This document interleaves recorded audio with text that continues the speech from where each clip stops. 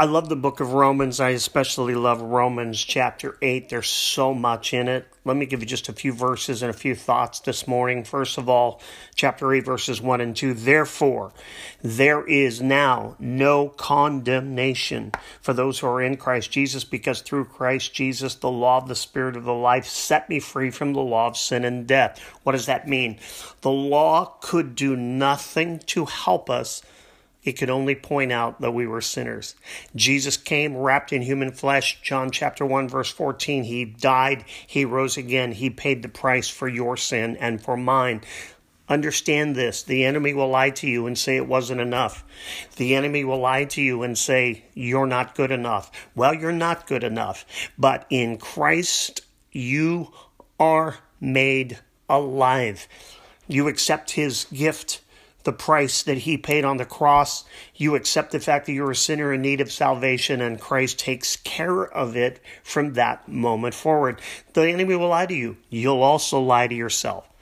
You'll wake up in the morning, you've had a bad night, you've had bad thoughts, you were in fear, you're in anxiety, whatever the situation, and you'll lie to yourself and say, maybe it wasn't good enough, or maybe it was just my imagination. You just need to tell yourself, you know what? I'm not going to trust myself. I'm going to trust the word of God that says there's no condemnation for me because now I'm in Christ. It gets even better. Look at verses 15 through 17. For you did not receive a spirit that makes you a slave again to fear. Christ didn't free you from the law to make you a slave to him. Look at this. But you received the spirit of sonship, and by him we cry, Abba, Father. Oh, guys, this is so amazing. Sonship or adoption was very prevalent for the Greeks, very prevalent for the Romans. But what they did that we don't always do here in the States is they gave that son, that daughter, they gave the privileges of sonship. All of the privileges. You're selected by Christ, and he gives you all of the privileges, and you're able to say, Abba, Father. That's like saying, dearest Daddy. That's a closeness. You didn't just get brought into a family unit. You got brought into a relationship, and you can now cry, Abba, Father. Verse 16, the Spirit himself testifies with our spirit. So the Holy Spirit testifies with our spirit that we are God's children. Now, if we are children, then we are heirs, heirs of God, co-heirs with Christ, if indeed we share in his sufferings, in order that we may also share in his glory. That phrase, if indeed we share in his sufferings, is not a statement of what if. It is a fact. We, because of the death and resurrection of Jesus Christ and our acceptance of him as a Savior, we have been offered and given this relationship with him. And so that it is a done deal, we are in Christ. Verse 18, I love. We're going through some tough times around here.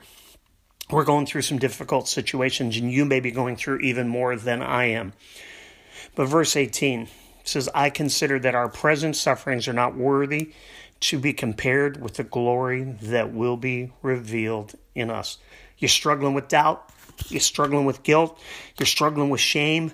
Take it to Jesus Christ, because the sufferings of all of that and the sufferings of this present world are not worthy to be compared with the glory that will one day be revealed in us. He did that for you. He adopted you. He selected you. And he's given you all of the privileges of the kingdom in Christ. Don't believe a lie. You're his. And you can cry out today, Abba, Father, dearest Daddy. Let me pray for you. The Lord bless you and keep you. The Lord make his face to shine upon you and be gracious to you. The Lord turn his face towards you and give you peace. God bless you. Till we talk again.